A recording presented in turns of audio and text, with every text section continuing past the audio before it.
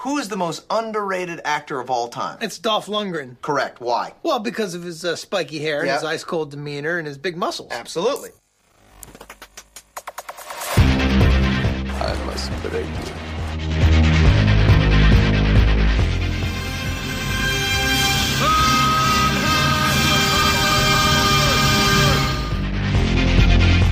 The guilty will be punished. My name is Sergeant Andrew Scott.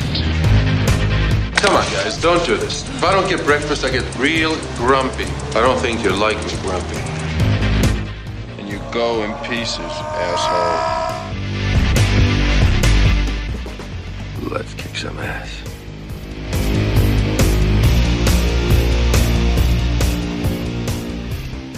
Hello and welcome back to I Must Break This Podcast, the fan podcast taking an in-depth look at the cinematic career of Dolph Lundgren. Today we're taking a look at the 2011 fantasy adventure In the Name of the King 2, Two Worlds. In this sequel to the 2007 fantasy epic, Dolph Lundgren teams up with notorious director Uwe Boll and stars as Granger, an ex-Special Forces soldier who is magically whisked away to a medieval kingdom where he must defeat an evil king and fulfill an ancient prophecy. The king requests your presence. Why have I been brought here? Our kingdom, our very existence is threatened by the Dark One. There is to be a fountain of blood in your days ahead. It is your destiny, chosen one. Chosen to do what? You shall change all our futures. You shall fight like the god of war himself. You have been brought here as the prophecy has decreed. The chosen one. Our journey has just begun. Perhaps you'd prefer a larger blade. You gotta be kidding me. Easy, boy.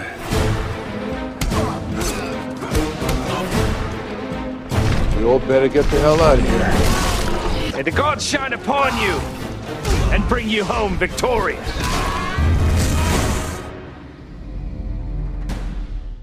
I'm your host, Sean, and joining me to chat this one today is a bit of an expert on the films of Uwe Boll, Matt Bradley Churgi, author of the book The Films of Uwe Boll, Volume 1, The Video Game Movies.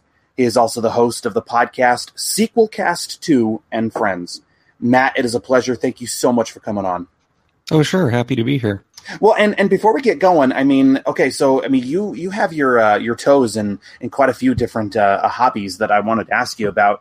But the first one, I guess we'll go to is your podcast. Tell us a little bit about Sequelcast 2 and Friends, because I've listened to quite a few episodes. You guys tackle a variety of different genres. I guess it's fair to say that it's a pop culture podcast, but I mean, you guys cover everything from movies to video games to comic books to everything in between, right?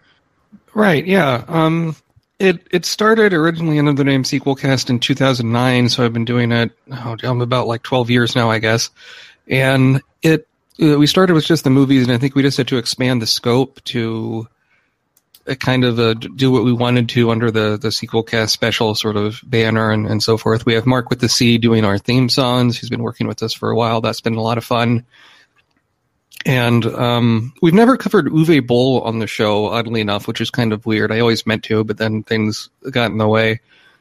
But we did do, I guess I should take that back. We did a live panel at the Portland Retro Gaming Expo, I think in 2018, 2017, something like that, where we talked about Uwe Boll movies. That was by far our most popular one. We had about like 50 or 60 people in the audience, and they were pretty excited to win the bizarre merchandise we got sent to give away as prizes.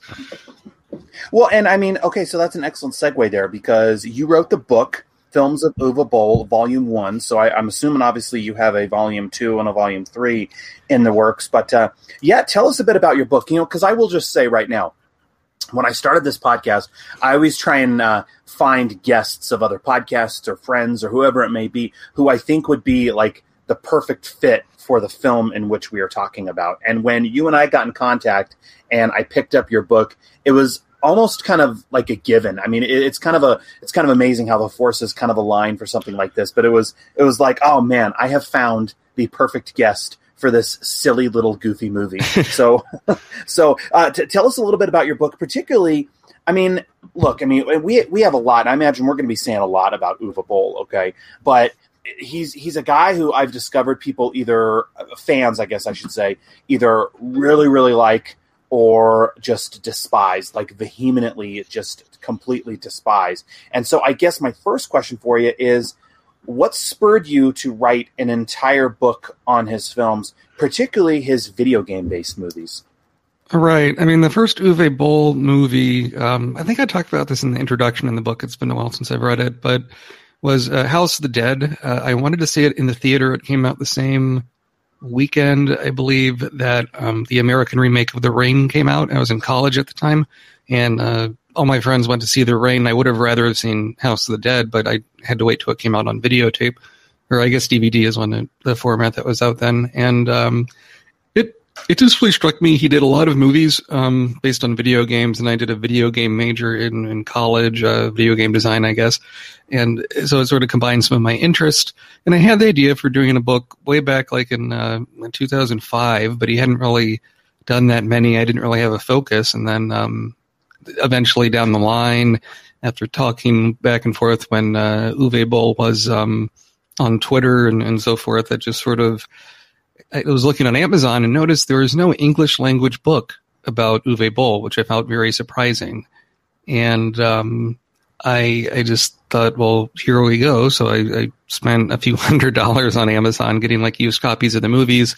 I got a Region 2 UK like DVD player to play some of the German imports of things for volumes 2 and 3, which are still being written, albeit a bit slowly. And I decided the video game movies for volume 1, in that, if I never did a volume 2 or volume 3, I think when people look up Uwe Boll or think about him, it's the video game movies. So I think that was just sort of an easier sell.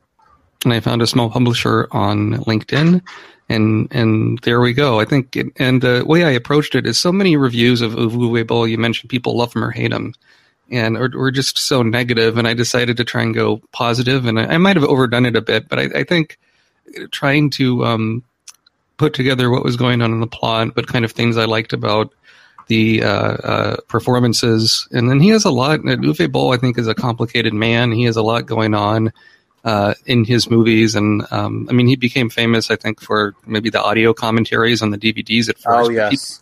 And people act like House of the Dead is his first movie, but like that's not the case. And kind of like Martin Scorsese with the gangster movies, a lot of what he does is on a variety of topics, and I found that very interesting as well.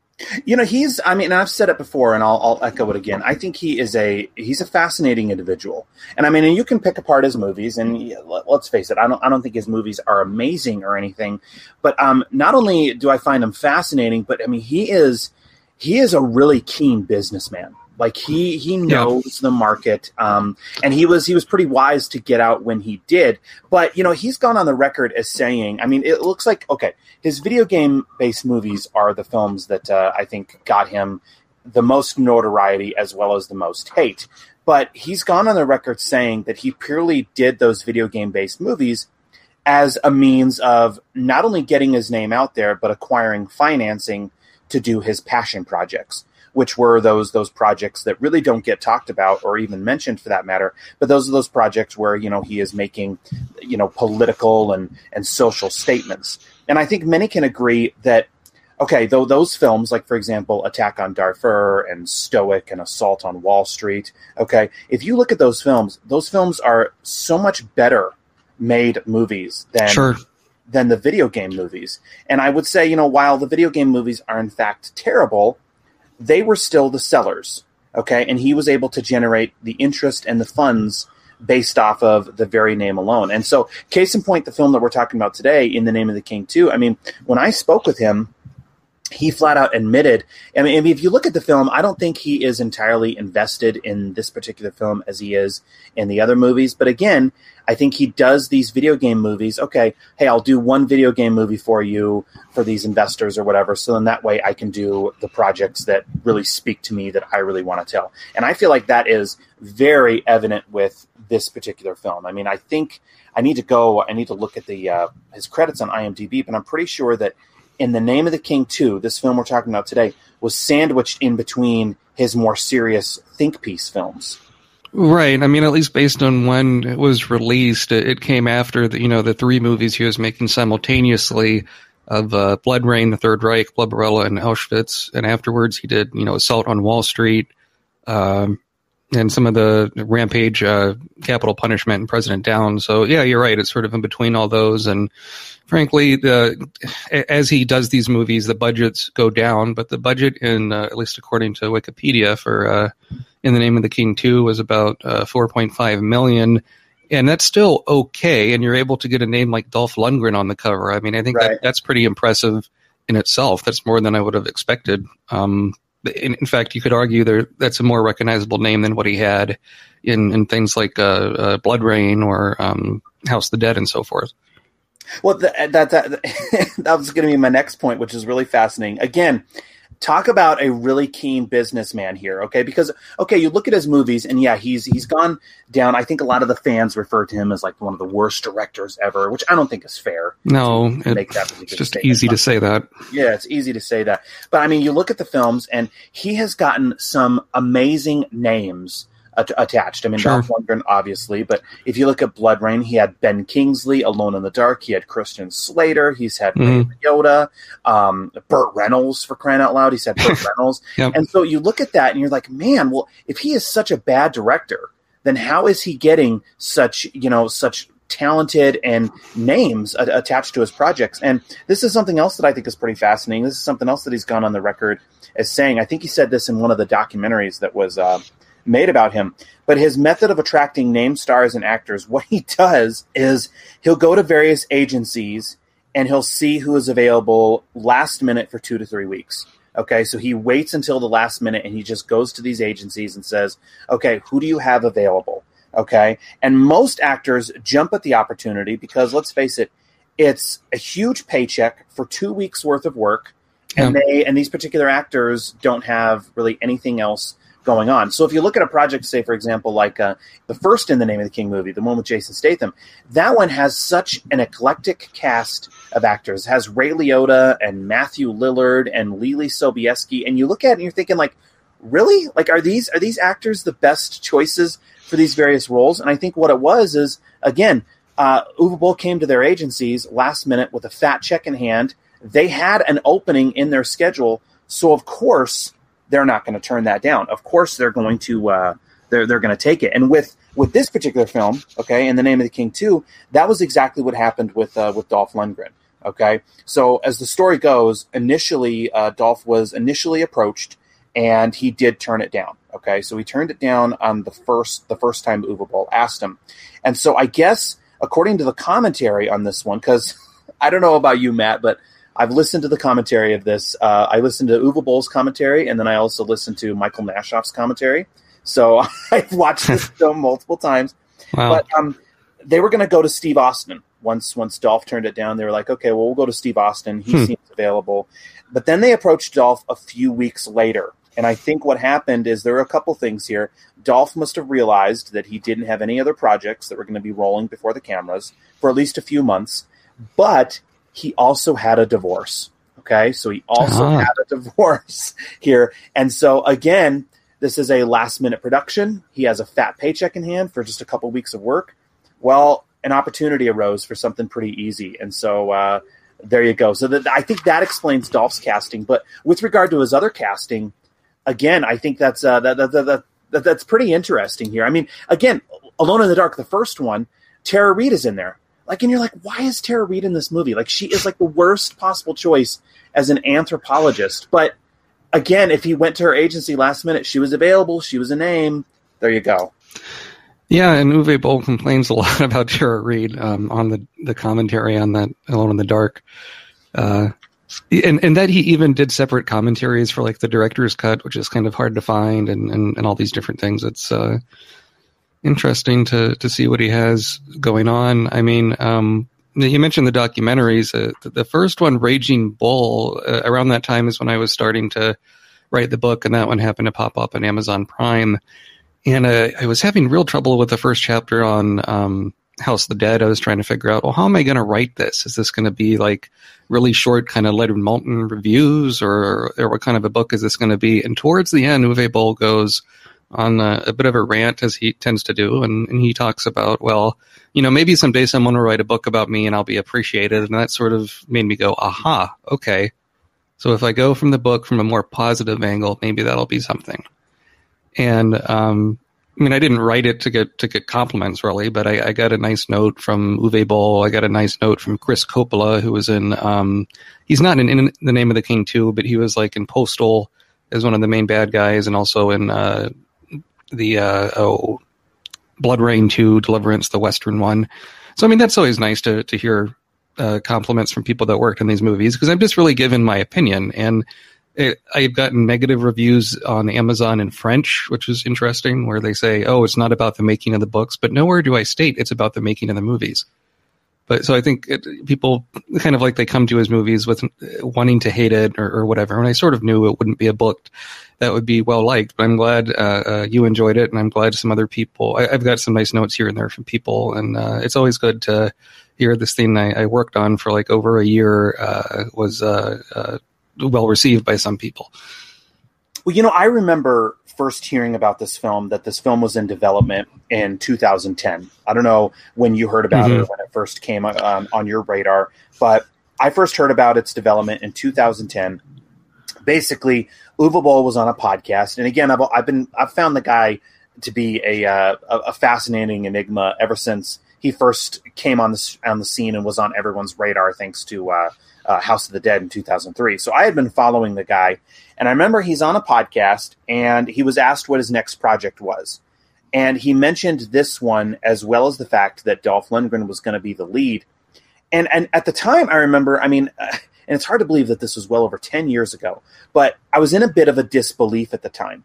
Not just at the fact that they were doing a sequel to In the Name of the King, which I had seen, but I got to be honest, I don't even think I finished it all the way through. It was a bit of a long one. So I was in disbelief at the fact that a sequel was even greenlit, because I think it was like a huge box office loss in terms of US, you know what I mean? In terms of the US box office. Sure.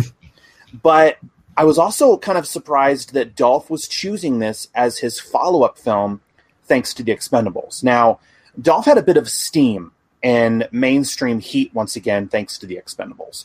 Okay, he was back on the big screen. He was, he was in kind of everyone's, he was in the public consciousness, I guess you can say, once again. So I was thinking, okay, I wasn't really expecting him to be getting tons of, theatrical work again. But I remember at the time thinking like, okay, well, he's going to be getting some more promising projects. And so for the next follow-up film for him to do, for it to be an Uwe Boll film, I remember thinking like, oh boy, is this the best thing? But when you hear what he was going through, okay, I think a lot of times with a lot of these actors, we have to realize that, look, they're working Joes. And in the end, I think their jobs maybe are a little more exciting and flashier than yours and mine. But in the end, they're Joes taking paychecks like you and I do. And here, Dolph is going through a divorce at the moment, like I said. He needed some cash to pay for those lawyers, because divorces aren't cheap.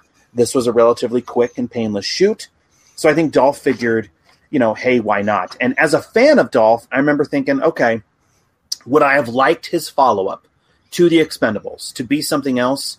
Of course I would. However, when you hear what he was going through in his personal life, I also get it. You know what I mean?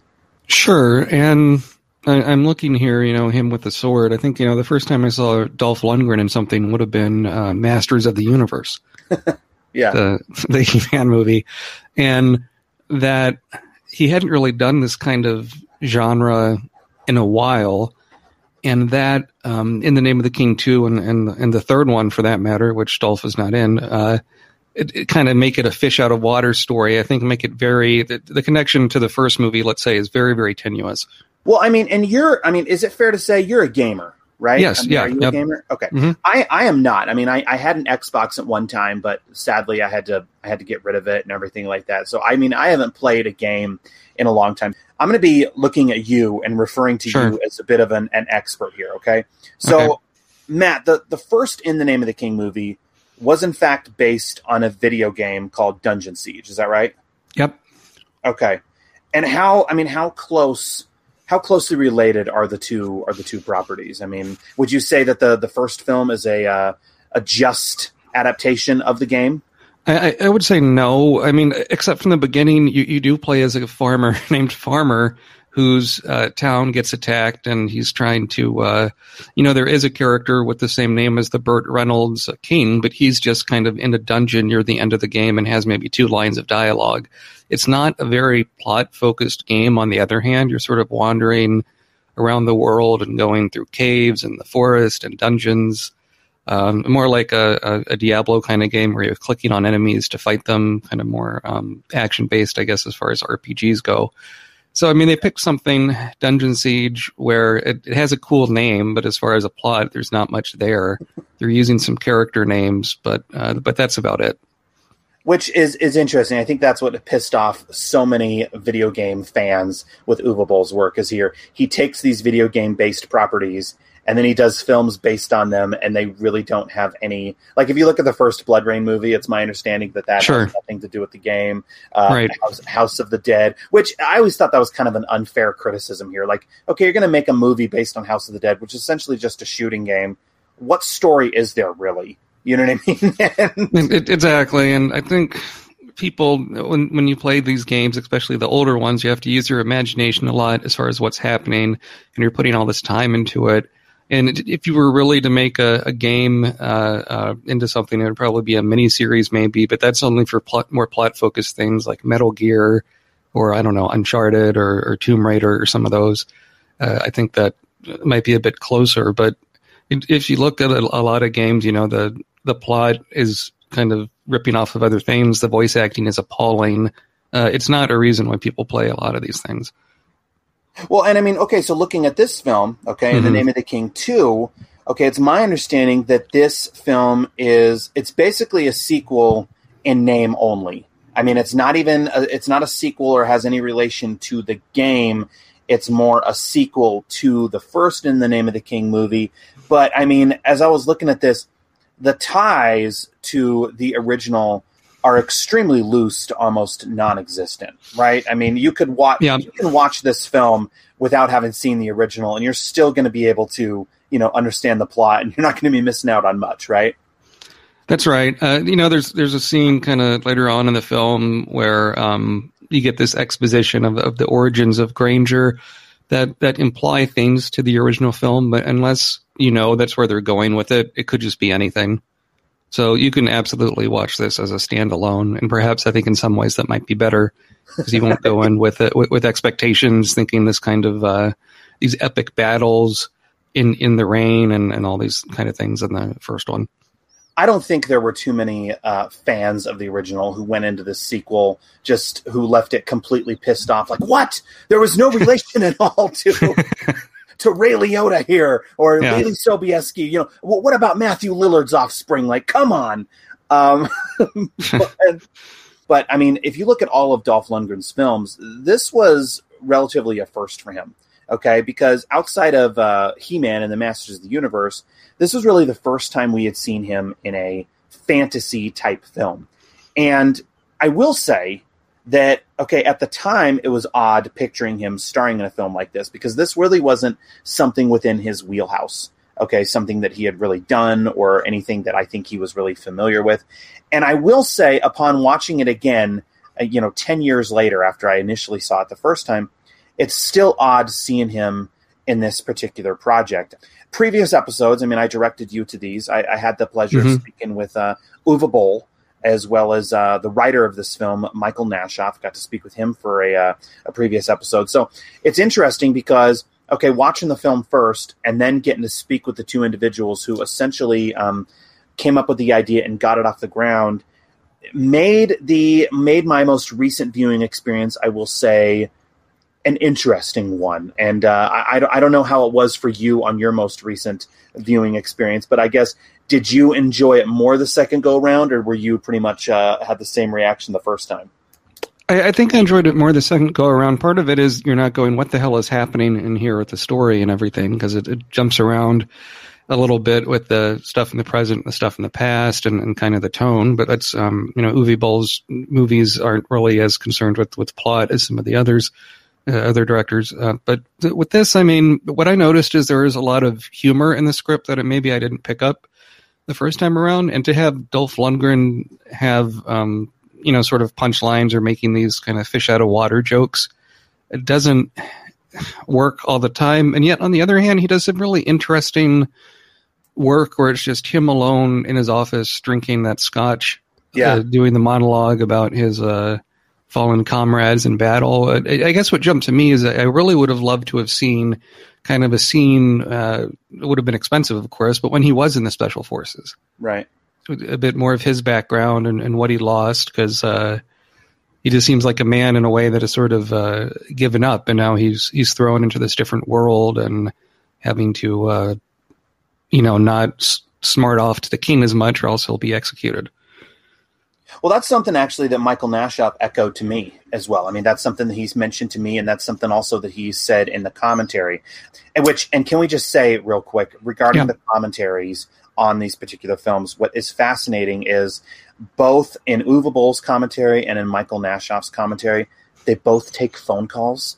I don't know if you picked up on that or not. Yes. Yeah. I mean, Uwe Boll's commentaries, I mean, that right there could be a whole discussion and podcast entirely in itself. What's interesting about Uwe Boll is his commentaries are always such a trip. I remember listening to his commentary on Far Cry, on the Far Cry disc. And I don't know if you've listened to it or not, but he's eating a cheeseburger as he's doing the commentary. Like, you can hear him. He got takeout. Him and the one of the producers got takeout, and so you hear him kind of opening up the styrofoam and cutting his burger and everything. It's like, he complains about the onions on the burger. I remember that. And in another one of his commentaries, he just leaves to get a piece of cake. Yeah. And one of them, it might be for In the Name of the King, Two Worlds. He answers a phone call in German and proceeds to have a phone call in German. And you're like, what? Yeah. In fact, in Michael Nashoff's commentary, he does the same. He says, well, I'm going to answer my phone as well because Uwe Boll did it in his. So I'm going to answer my phone. It's pretty good.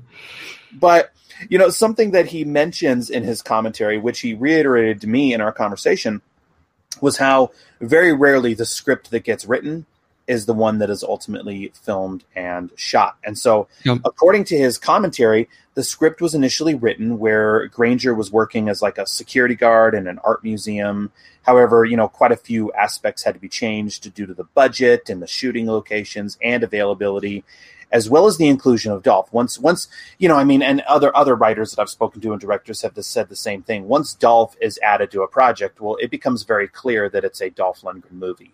So they have to kind of adjust things to, suit what Dolph can and cannot do. And so once Dolph is included, first of all, the art museum aspect of the film was completely excised due to the fact that they couldn't find a museum to film these necessary scenes. And once Dolph came on board, he had some very clear ideas to flesh out his character as well. So gone was the whole security guard aspect, and in comes the war hero element, where they made him, a former special forces badass, if you will. And so in this particular film, all right, he's playing the character of Granger, who is this, like I said, former special forces badass. He's living in Vancouver and teaching karate classes to some kids. We find out, kind of like you said, he has a bit of a tortured past where he lost a few guys under his command from what we can assume were some tours in the Middle East. And so, this is action movie 101 basically here. Okay, if you're going to establish that your character here is a badass, okay, and was amazing at one time, well then, it only makes sense that you have an opening sequence in the film where you see him in the Middle East leading his team, through battle or whatever it may be. But unfortunately, in the end, they didn't have the budget, they didn't have the time, they didn't have the availability to make something like that work. And so what we get is him I guess teaching karate in a to kids in a dojo. I guess that is going to service the need to show that he's a badass. Well, they're going to show him throwing down in front of some kids, basically, right? Yeah, it feels like something out of a Karate Kid sequel. To be frank, and on the other hand, I don't know. I mean, you get to see him with kids gives him a certain sort of warmth. Yeah. He doesn't vulnerable. Yeah, makes him vulnerable. I mean, he doesn't interact with kids when he's transported to the other dimension or whatever where the movie takes place. But it's an unexpected opening, that's for sure. It's just, I mean, it's just kind of funny. Okay, you have Dolph come on board, and he says, "Well, look, I need to be tough. I need to show that, if the audience is going to believe me, if they're going to follow me on this journey and believe me kicking ass as I do in these films, well, then you need to give me something within the first 5 minutes that show me as being a formidable force, if you will." Okay. And they said basically, well, Dolph, we can't do a war scene, but we do have access to a dojo as well as some kids. Can you just do that? And Dolph said, all right, forget it. I'll make it work. You know what I mean? Yeah. And, I mean, the way the movie opens, too, is a bit unusual. You see a woman being chased. Dolph Lundgren does this voiceover where you don't really know the context about what he's talking about. And then the camera kind of goes up and you see that it's Vancouver, British Columbia. That you think she's in medieval times, but it's in modern day. And that was a cool shot, actually. That reveal. Yeah, that was a good reveal. And it's like, oh, this is something different. Yeah. That was a good reveal. Well, and I mean, I don't know if you picked up on this or not, but, as I was watching it and as I did a little more research for the film. Okay, so Granger, which, by the way, means farmer, which happened to be Jason Statham's name in the Name of the King 1. I don't know if you picked up on that or not. Yep. So those are the ties right there between the two, Matt. Pretty much. So he comes home from his karate class. I thought this was interesting. So he comes home. He obviously we can assume he went grocery shopping because he's carrying a bag of groceries. And movie cliche, I guess you can call it, whatever. Inside his bag, all we see is just paper towels sticking out. He just gets one thing of paper towels, and that indicates he went grocery shopping, right? Yeah. So he comes home from his karate class, where he is attacked by some masked medieval assassins, and he fends them off and then is magically teleported back to he fends them off and then is magically teleported back to medieval times thanks to the help of a medieval fighter named Eliana, played by friend of the show Natalie Byrne, actually, who we spoke with on a previous episode. She later did a couple films with Dolph, Acceleration and Hard Night Falling. But I don't know if this bugged you as well as it did me, but how she has this magical ability to travel through time is never explained, is it? No, it's not.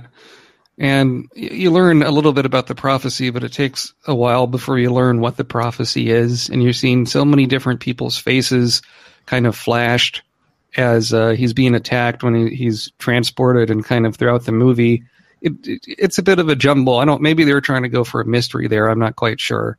But you did. I mean, when you and I were speaking about this, I mean, you really appreciated and liked the scene where he poured himself a drink and I did. His fallen war buddies. We get some sadness from Dolph here, and this is one of the moments of the film that you liked, and I can actually see its merit as well because I think it's one of the best parts of this film.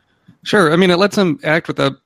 He speaks a little bit, but it's just all in his face. And I was reminded a little bit of what he would do in his performance in Creed 2, bringing back Ivan Drago, where he doesn't really have a lot of dialogue, and he has to do it almost like a silent film actor. It's all in his face, and you can tell there's a history. He's thinking about things. Yeah. And it's I like when he takes that drink in his office. It's a bit of a ritual. He even uses a Sharpie for some reason to mark on the bottle, which I don't know why he needs that, but it's something that clearly his character has done a lot of times in the past, and he does it once a year, and it was just a nice sort of touch. I wasn't expecting that, and it's because of limitations of budget, but he really makes that work, and they kind of bring it full circle at the end with the even stuff with him drawing the bath in that huge bathtub comes in the end. So yeah, I have some feelings regarding the end here, but we'll get to that. We'll get to that. But so now basically Dolph goes back in time. I mean, the film really doesn't skip too many beats. I mean, he is back, in medieval times. He's transported back to this medieval time. Within 10 minutes of the film, actually. I mean, it's really, pretty really fast. quick. Yeah.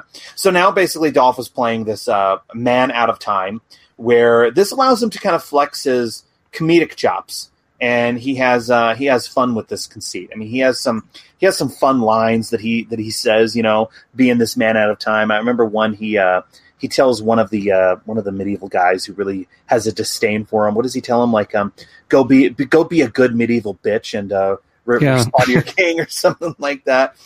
But one thing, if we're going to look at this film, one thing that we do have to discuss is, okay, whereas the first In the Name of the King movie, I mean, the first one had a whopping budget of $65 million. I mean, it's hard to believe that the first one was made on such a huge, amount of money right there. But it was made on $65 million.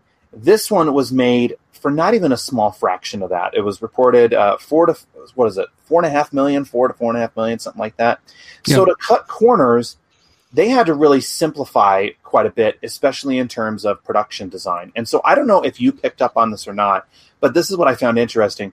So, okay, this is working with, quite a small budget, especially compared to the first one. So what do they do? And so what the production team decided to do here to kind of simplify things is, instead of building an entire castle, what we basically get is the front of a castle. I mean, it's almost kind of like a stage play, if in a way, okay, where they just build the front of the set. So they build the front of the castle, and then the rest of the movie is everyone running through the forest, okay? So they're using pretty much the land itself, nature, if you will, as being its set, which, okay, if you're going to have a low budget, I think that makes sense. And especially considering the forest where this is filmed. I mean, I'd say about 70% of the action in this film takes place in Golden Ears National Park in British Columbia. And talk about instant production value, because I mean the shots of the forest in this film, I will say, if you want to give some merit to the film, the exterior shots of this forest just looks beautiful. I mean, I have never been here, but I after watching this, I told my wife, like, wouldn't it be cool to go hiking through Golden Ears National Park, because it just looks so majestic and beautiful. And I didn't know this, but this is actually also where the original Rambo movie, First Blood, was also filmed. Oh, how about that? Okay, yeah. No, I mean, you get a lot of good shots of the woods, like you said, and that's interesting about the castle, but it does feel like a Renaissance fair a little bit. There you go. That's the term I was looking for. Yeah, it feels like a Renaissance fair. I mean, everybody who is, and we're going to be getting to the king, the guy who plays Raven. I mean, he feels like he just stepped right out of a Renaissance fair. But yeah, you're right. It does feel like something like that you would, pay $20 to walk around, and you get the front of the castle, and everybody is saying Syrah and whatnot, right? Like, all you're missing is a turkey leg. So. Right, you need the turkey legs. You need people trying to sell $500 suits of chainmail armor. All the kind of cheesy stuff that goes on, right? But it's...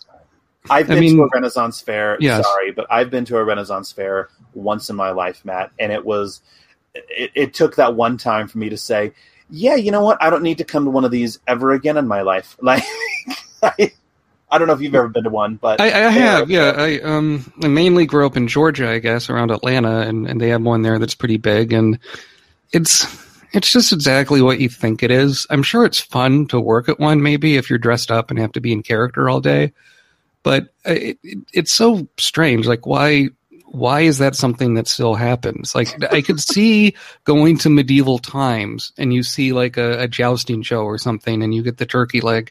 That makes a little bit more sense to me. It's almost like a fake sporting event. But to walk around in the dust, it's really hot. A lot of people are just wearing like t-shirts and stuff. Like, that really takes you out of a medieval feel. Yeah. There's just not much there compared to, I don't know, like a zoo or a museum or something.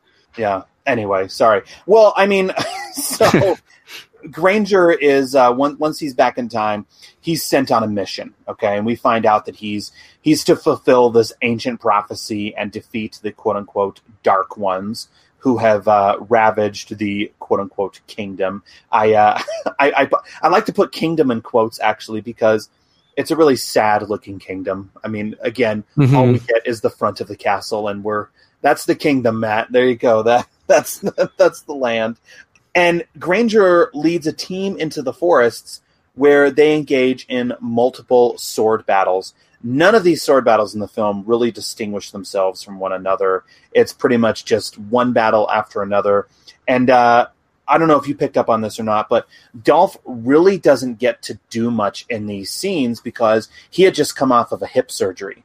So much of these scenes with him in the forest doing battle, that had to be done with a stunt double. So if you watch the film, he's really just kind of standing, waiting for the attackers to come to him rather than charging them because he had that hip surgery. And even nowadays, if you see him running in films, it's I mean, look, I haven't had a hip surgery or anything, so I can only imagine. But yeah, you're not going to see from about, I'd say, 2008 onward, you don't really see Dolph running too much in his films anymore. So that's why a lot of these forest battles look a little sad, especially on Dolph's behalf. No, I think that makes sense. You can see he has some pain as he's moving around in the bed where the woman assassin tries to get him.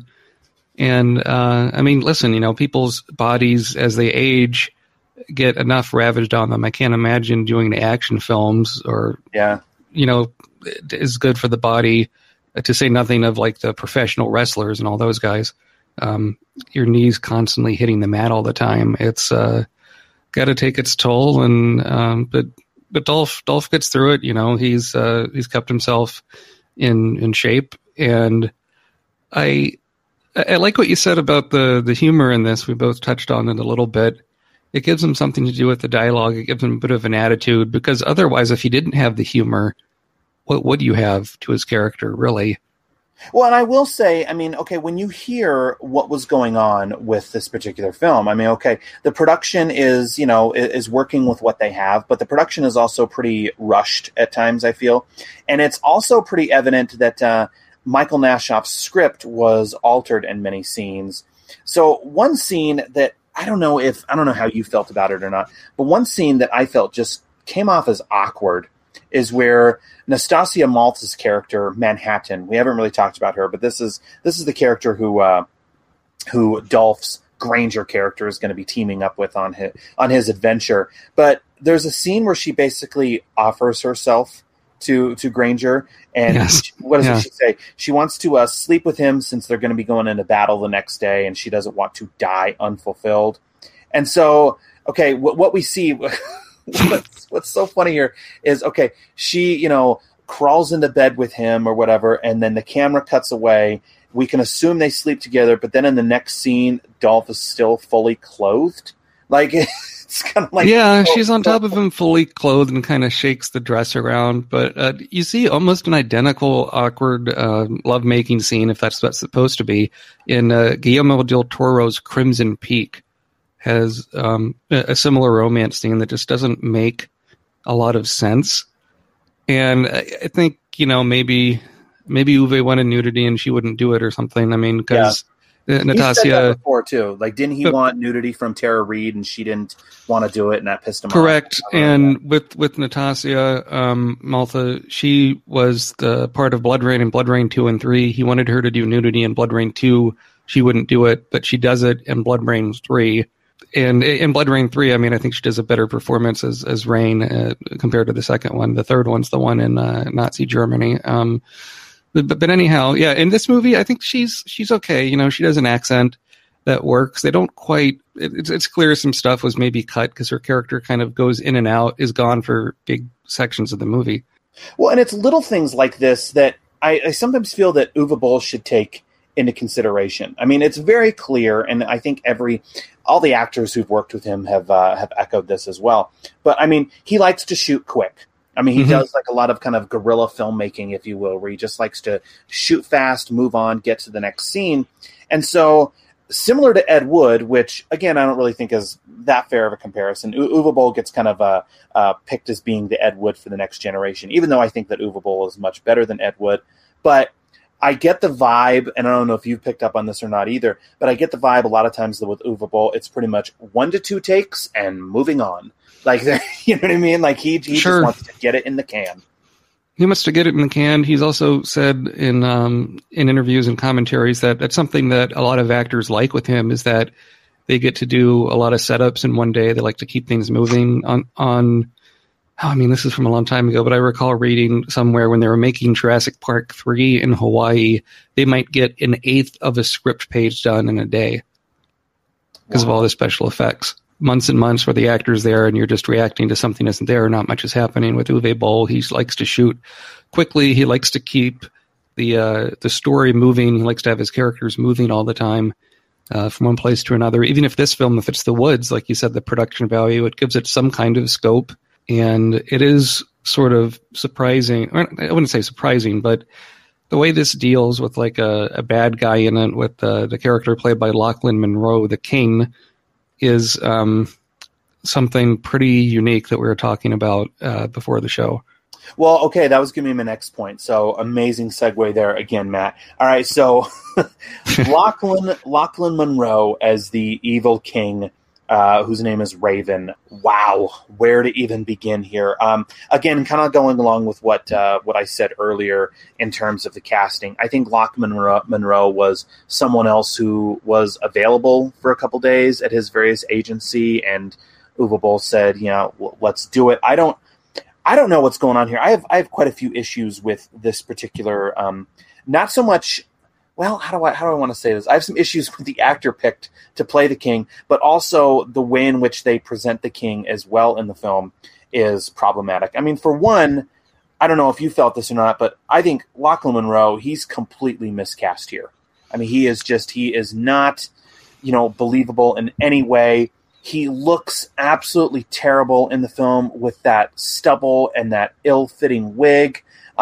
The cape and the crown that he's wearing. I mean, he looks like he's literally stepped out of like a LARP convention here. The crown in particular, with the hair, it doesn't quite work. He's doing this accent that kind of goes on and off, and I'm sort of the opinion, if you can't do an accent, just don't do it. Don't do it, yeah. Because people aren't going to be thinking that closely. It's more noticeable if you do an accent for just one scene as opposed to, the whole time. And the way he introduces his character, he's like way too jovial. He's too nice. You got a feeling this guy is hiding something. But not only that, later in the film, he talks early on. He talks about the Raven is a bad guy or whatever. It turns out he's the Raven, and the camera makes it obvious who he is. I thought they'd kind of make that more of a mystery. Oh yeah. But on the other hand, it's no surprise with the way he's being all buddy with Granger as soon as he shows up. Well, once it's revealed that he's the main villain, it's not surprising in the least. I mean, as soon as he comes on screen, you know that that's the bad guy. You know that that's going to be the antagonist. Yep. Okay. This is, I know this is silly to kind of mention, but why the wig? Like, okay, if they want to give the character a wig, fine. But it's a terrible wig. It is so bad. And I don't know if you picked up on this or not, but right when they're introducing his character, there is a shot early on in the film, and I can't figure out if it was meant to be in the film, or if it was, if it was something that was shot and Lachlan Monroe didn't know that he was being filmed here. But there is a scene of him putting on the wig. I didn't catch that. That's funny. Early on, and so it's right when they introduce his character, right when Dolph gets brought into the main open courtyard outside of the front of the castle or whatever, and right before they bring out the king, they see him kind of adjusting his wig, and then he throws the crown on his head, and so it just. Again, like I said earlier, it feels like something out of like a LARP convention or a Renaissance fair or something like that. What it reminded me of, to be perfectly honest, did you ever see the film Role Models with Paul Rudd and Seann William Scott? Oh, yeah. Remember the king in that movie? Yes. Played by the actor from The Hangover? I mean, that's literally what this feels like here. No, I mean, it does feel more like something out of Saturday Night Live or Mad TV or something. It gets it on a bad foot, and then when it turns out he's a bad guy, he can't really bring the goods there. They do have the whole thing of him having kind of like these, he wants to poison people, and he has these kind of potions, but it's just not set up very well. I think what's more interesting is you have Granger being told about the prophecy, and it turns out it's all sort of a trap to get him to do these bad things and make him look like the bad guy. I thought that was mildly interesting, but they speed things along so fast, like you don't really get much of a sense of what's happening. I would love to read the original script. I'm sure it's a lot more cohesive. And I think Michael Nashoff would echo that as well. Michael Nashoff actually also wrote the script. You mentioned it earlier, but he also did the script for Blood Rain 3, Third Reich. Yep. So he admitted that to me as well when we were talking that, look, what was shot was not what was originally intended. There were quite a few scenes in there that were not in his script, and he was kind of thinking like, look, narratively, this doesn't make a heck of a lot of sense here. Like, are you sure you want to do it? But again, it's Uwe Boll who likes to kind of, film on the edge of, at the edge of the seat of his pants or whatever. You know what I mean? So he's got to kind of make do with what they're doing here. But looking at the film, okay, so Granger, he enters the forest. Okay, once he figures out that he needs to, fulfill this prophecy or whatever, he enters the forest and he needs to find again the quote unquote catalyst. Okay, that is going to save the kingdom, if you will, which is a baby dragon, basically. So it's not a fully grown dragon; it's a baby dragon. And what this catalyst, the whole goal of it is, by finding the dragon, he's pretty much going to set the dragon free. The dragon is going to fly in, swoop in, and topple the kingdom that was led by Raven, and allow the kingdom to be reclaimed by the people of the forest. Because once Raven came in, he pretty much exiled, everybody out into the forest so that he could take over. And so this dragon is pretty much going to lead the army to, front their assault, right? Yeah. The dragon looks okay. Like you said, it's a baby dragon. It's not bad. It's serviceable for a direct film. Yeah, for direct-to-video, it's fine. I think that it's in the woods, that does help it a bit, because you can use the shadows and things to kind of make it look more menacing than it is. I did like the scene. It reminded me a bit of the part with Samuel L. Jackson in Deep Blue Sea, where a soldier is giving a big speech and the dragon just comes and squishes him. Right, yeah. I thought that. Yeah, and I think when the film was in pre-production, or when Uwe Boll was selling it, and trying to get financing for it, that was one of the big selling points for it, was he wanted a dragon in this film. Because he felt like, okay, the first film, which is based on Dungeon Siege, and I don't know if in the video game, are there dragons in the game? I have no idea. Probably. It's been a long time since I've played it. But let's say there are. It's pretty likely. Yeah. So, and I think that's what Uwe Boll wanted. He said, okay, look, there weren't dragons in the original film. So, okay, if this is going to be working with, a small fraction of the budget of the original, well, I'm going to put some money toward a dragon in this film, and I'm going to put a dragon there. And so I would say on that front, he did deliver. In listening to Nashoff's commentary regarding this dragon, I don't know if he wrote it as such to where it was going to be like this kind of small little dragon, but he liked it to where, and I remember listening to it and thinking, okay, it kind of makes sense, because if you think about it, like, okay, how is a dragon going to be able to hide in the woods and not be detective? But you know what I mean? But this particular dragon, it almost seems kind of feral in a lot of ways. Like, it's really skinny, like it's been living off the land and everything. So, I'm not a dragon or fantasy expert, but when you hear that, it's kind of like, all right, I guess that makes a little sense there. Sure. I bet they also were thinking, when they were trying to sell it, Game of Thrones was still going on at the time. Yeah. So dragons were big in that. I'm sure anything with dragon in it was you had How to Train Your Dragon, you had those cartoons, right? So I think all that stuff makes it an easier sell to financiers. But the dragon does pick up the action a bit, makes it a bit different, as well as what's going on, which I think is nice. Because if you just have people running in the woods, that works up to a certain point. You need something to kick it up a notch towards the end. Well, and we also get the revelation near the end that, all right, here's our ties to the original. The former king was actually Jason Statham's character from the first film, and that Granger is the son of Jason Statham's character. So again, we have that connection. Granger equals farmer, Get it? Even though Statham's character is never really mentioned by name, he's just known as the King. So we do get some ties and lineage to the first movie, which also, I mean, the entire time going through this, I was wondering, okay, why was Dolph picked here? Like, what is this prophecy he needs to fulfill? So I guess in the end, it does answer the question of why Dolph, of all people, was chosen to go back in time and go on this particular mission. Yeah, you're right. And with that speech, I mean, they talk about, I don't know if they needed to make it so complicated where it's like he was born in this land and then was taken to Earth and left there as an orphan. And then they do a very clumsy sort of flashback to the beginning of the film. And it turns out his mother was there dressed in black as he was beating up the guy on his staircase. Well, and so it turns out, okay, again, not a surprise in the least, but that Raven is the villain of the film, like we said earlier. He's also an expert alchemist, and I found it kind of interesting because they established these as expert alchemist who has all these knowledge of chemicals, but then they see him mixing the chemicals and everything, and he's not really even wearing gloves or anything like that. Like I get that it's medieval times, but it's kind of like, dude, you're messing with like disastrous plagues here, like, but.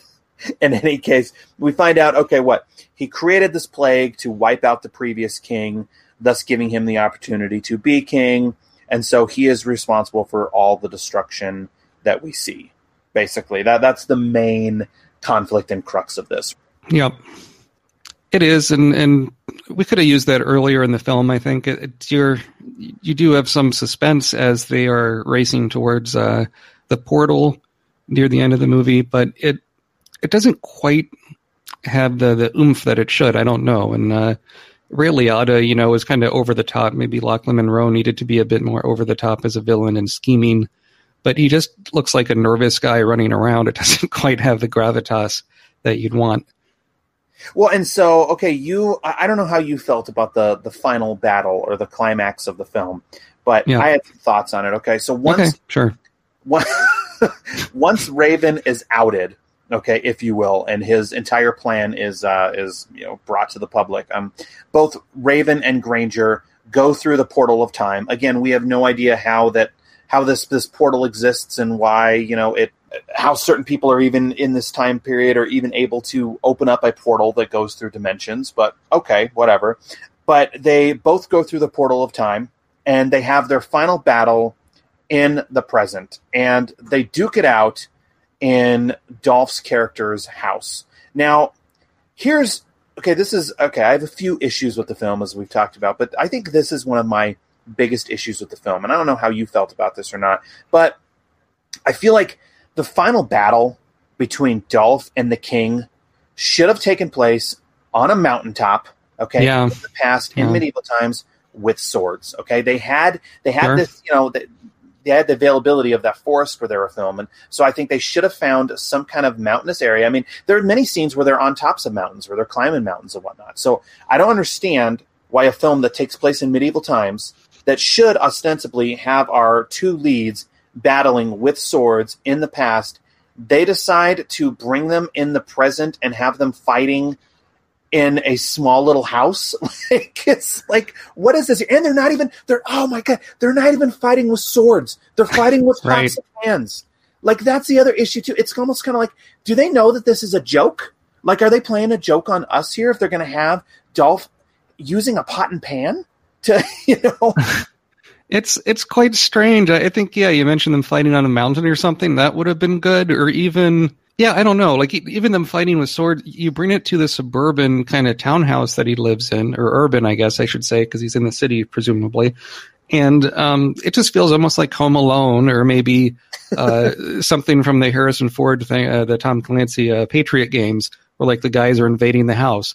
Like, all of a sudden, it loses the fantasy element, definitely, in that he drowns Raven in this like nice hot bath that he had been setting for himself at the beginning.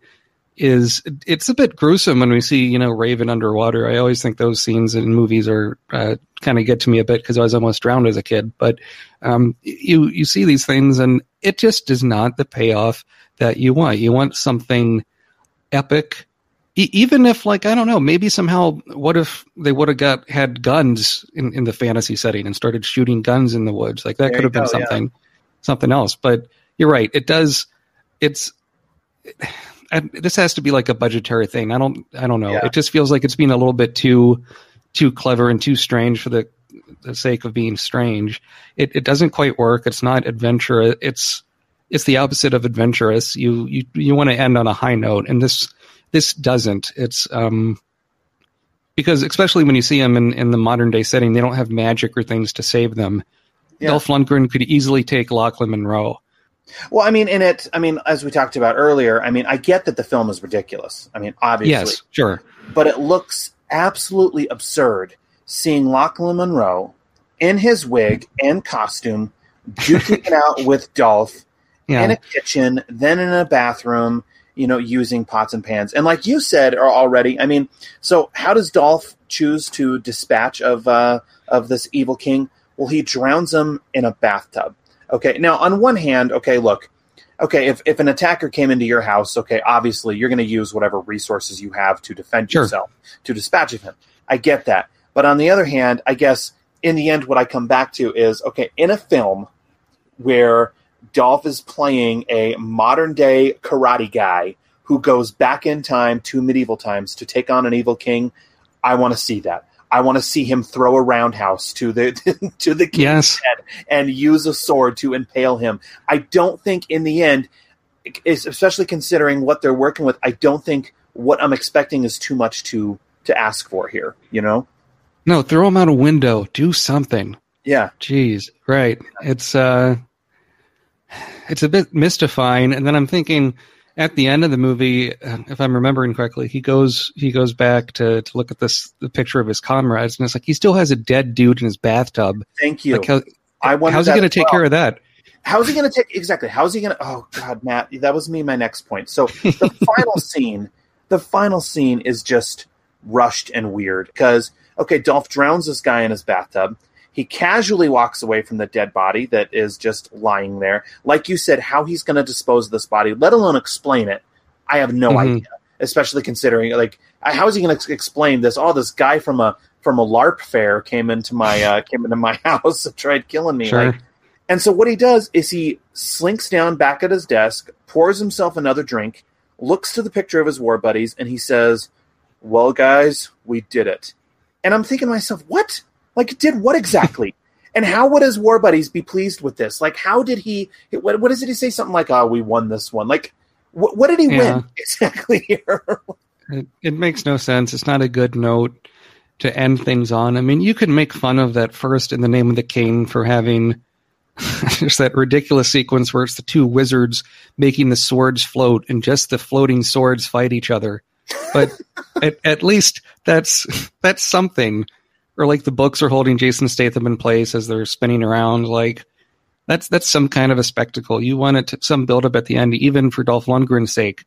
He-Man fighting Skeletor. That has some that feels like a sword fight or with the magic. I haven't seen that movie in a while, but it had some stakes going on. But here it just ends on a big pile of nothing. And although I think the drowning, it's a savage way to die, and that's somewhat interesting. In a bathtub, do it. Maybe if you're going to drown him, drown him in the medieval times after you kill him, in the poisoned water or something. Make him eat his own medicine. Kick him off the mountain, have him fall in the river or something, right?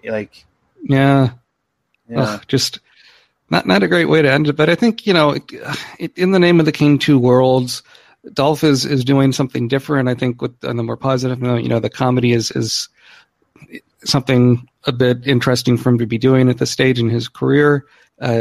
What other film are you going to watch that has Dolph Lundgren doing karate, that has sex scenes with the clothes on, that has him going to a different fantasy land, that has him drowning someone in a bathtub, all in one movie? You're not going to find that anywhere else.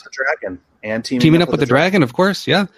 Dolph and a dragon. You have the matchup everyone wanted. So I mean, In the Name of the King, Two Worlds, it's a unique sort of movie, and I think you need to go into it with it's not maybe what you're expecting from the cover box or the trailer, But it's something I think that's worth seeing, and there's fun to be had, as long as you don't go expecting it to be like the next Lord of the Rings or Hobbit or something. Well, you and I were talking about it yesterday. They did do another In the Name of the King movie, which is hard to believe. So again, Uwe Boll's investors must have found investment here where they could get their money back, but they decided to do a third one of these movies. It was called In the Name of the King 3, The Last Mission. This one saw Dominic Purcell in the lead. So instead of Dolph Lundgren, they went with Dominic Purcell. And what's interesting is they did the same thing once again, where they did a man out of time goes back in time to medieval times.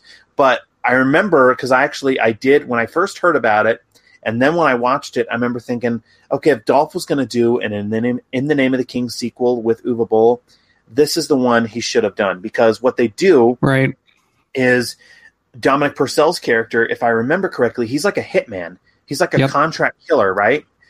And I remember thinking to myself, well, that's what they should have had. I would have much rather seen Dolph play a modern-day contract killer who gets whisked away to medieval times than a karate instructor. You know what I mean? For kids. Yeah, not only that, in the third one, not to get too off topic here, or a little bit over time, you have the guy that's making him do his last mission is the same actor that plays the bad guy in the medieval setting, which is sort of interesting. You have kind of a romance in the story. It just seems like a sort of loose remake of the second one, but the pieces tend to fit together a bit better. Well, okay, so here we are at the end. Okay, the moment has come, Matt. I like to do two recommends. So one recommend as a Dolph Lundgren movie, okay, as a Dolph Lundgren vehicle, and then another recommend as a film in general. So, in your opinion, okay, especially from someone who, let's face it, wrote the book on Uwe Boll's films, does In the Name of the King 2, Two Worlds, get a recommend from you on either of these fronts? As a Dolph Lundgren fan, I would say yes, because it's just so strange. You're not going to see this combination of elements anywhere else, as we've discussed. The second one, I would say probably not. I mean, if you don't like Dolph Lundgren, I don't know if there's enough to take you through this movie. When I wrote my book, Uwe Boll, The Films of Uwe Boll, Volume 1, The Video Game Movies, this was probably one of my least favorites in there, but on watching it again, it wasn't as bad as I remembered. It just felt like it was missing a little something. And I think Dolph is enough to take you through it if you're a Dolph fan, but otherwise I would not recommend it. Well, for me, thank you very much, actually. Yeah, because I'm right there with you in a lot of respects. I mean, this one I felt, this is a wild one to not only watch, but to review. I will say this. If the idea of Dolph Lundgren welding a sword and running through a forest and coming face-to-face with a CGI dragon sounds appealing to you, then I'd say go for it. I mean, I've never personally been into the Lord of the Rings movies, so if it wasn't for Dolph Lundgren, I would not have even picked this film out. And I've seen most of Uwe Boll's films, but these kind of fantasy adventures just have never really been my thing. But I will say, knowing that this film was clearly made on a budget, its limitations are glaring at times. And there are moments where it's very clear that Dolph is, he's having fun with what he's been given, but I also think it's tongue-in-cheek, and he's also playing many of these scenes knowing that, he's fully aware of the silliness of the material.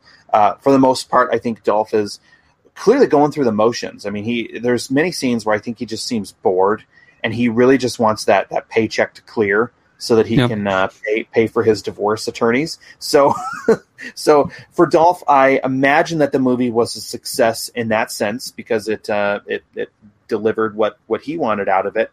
But to the fans, I will say it's just another tired conceit that we've seen in other films before. Even Uwe Boll, who I respect and, like I said earlier, who I appreciate what he does, I will say even Uwe Boll seems a little tired here with this particular outing. Other than some fun exterior shots of Golden Ears Park, there's really nothing much here else of note to write home about. In the end, it's in the end, I feel it's essentially just a bunch of actors playing LARP or medieval times, and then just filming that entire convention. So definitely, no, I think that's well put. And yeah, I'm curious if Dolph will ever do another sort of fantasy set movie where he's actually fighting with swords. again. They've been trying to do He-Man as a new movie for a long time, and it's never got off the ground, but maybe they'll put him in some kind of a cameo or something. He said, I mean, I think since the Expendables, and I was going to be, I've talked about this on the show before, but since the Expendables and he got divorced and he also moved back to Los Angeles, what that did is that unlocked a lot of doors for him. And he has been busy. I mean, he has been really, really busy with a lot of more. It's interesting because if you look at his output since 2010, he's actually done more films since 2010 than he did from like 1985 to 2010. I mean, it's really wild. Wow. I mean, and granted, a lot of these are supporting roles and cameos, but I think in the end, I think anymore, kind of like what we said earlier, he's a working actor, you know what I mean? Looking to, he has bills to pay like we all do. And I think as long as the check clears and it's a role that is new and interesting to him, he'll jump on board. And I think with regard to the Masters of the Universe reboot, he said he thinks it'd be kind of cool to come back and play like the King or something like that. Yeah, if they sure. ever do that, I think that would be awesome. Yeah, all I know that's going on with He-Man right now is they're doing a cartoon of it for Netflix that Kevin Smith of all people is in charge of, which doesn't on the surface doesn't make a lot of sense. But no, me neither. Yeah, but I liked Kevin Smith when I was about 16, but you know what happened is I grew up, and his dick and fart humor really didn't grow with me as I became older. So right, I will say this: I've got to see him. I saw him speak live one time after a screening, and if you can get into one of those to see him live, that's sort of fun because he does really well with an audience. Okay, yeah. I think anymore with Kevin Smith, and sorry to go off on this tangent, but I think anymore with Kevin Smith, I think he is amazing in terms of podcasting and live speaking, if you will. But anymore in terms of his directing output, if you will, I haven't seen anything that is really worthy of writing home about. But maybe he still has some juice left in the can to do something worthwhile. But I haven't seen much, in my opinion. All right, and speaking of Uwe Boll, he's apparently filming stuff in Germany right now, so I wonder what that'll end up being. Yeah, he has a documentary I know that he produced on the homeless crisis in Vancouver. So, yeah, I think that should be cool. Well, before I let you go, anything else that you want to plug? I mean, we mentioned Sequelcast. We can find that on iTunes and all the various podcasting apps. Your book. Where can we find that? I know you have a website as well. Yeah, the website might be the easiest place. It's matwbt.com. On Twitter, I'm also there at matwbt.com. The Twitter's kind of all over the place, kind of political sometimes, but there's fun to be had, I think. Also a lot of cat photos, if you like that sort of thing. I have 2 cats and 2 dogs here in Portland, Oregon, so they get exploited on my Twitter. Okay. So that's something. Cute animals, I guess, always work more often than not. I like to take photos of my cat really obvious in the picture and then say spot the kitty. And it's not much of a challenge at all, but people seem to enjoy that. Otherwise, yeah, just go to sequelcast2.com is the main part for the podcast. It's on the Greenlit Podcast Network. We should have some fun stuff coming up. I'm trying to think when this comes out. We'll be looking like we're wrapping up talking about the Psycho movies, and then soon we'll talk about the 3 Hobbit movies, which a lot of people have negative feelings about. So that'll be interesting to discuss. And so, and you're still at work on the Uwe Boll volumes 2 and 3 books, right? So we can. Yeah. I'll mention something quick about that. Yeah. So, volume 2 will be the early drama films. Volume 3 will be the later drama films. I think it's just split by the number of movies. Volume 3 will have all the Rampage movies in there. What's interesting with the older stuff, subtitles were never created for those. Specifically, his first film that he co-directed, German Fried Movie, and he did, I think the first film he directed all by himself was Amoklauf, which is only available in Germany, and it might even be banned in some countries. And so to translate it, I had to use like AI-driven online translation to do kind of sloppy English translations. So that's taken, it's part of why it's taken a long time to kind of write about those. But yeah, it'll be interesting talking about movies that aren't video game related, but still Uwe Boll, and try and connect some of the thematic elements. So I'm hoping those will come out later in 2021, if not early in 2022. All right.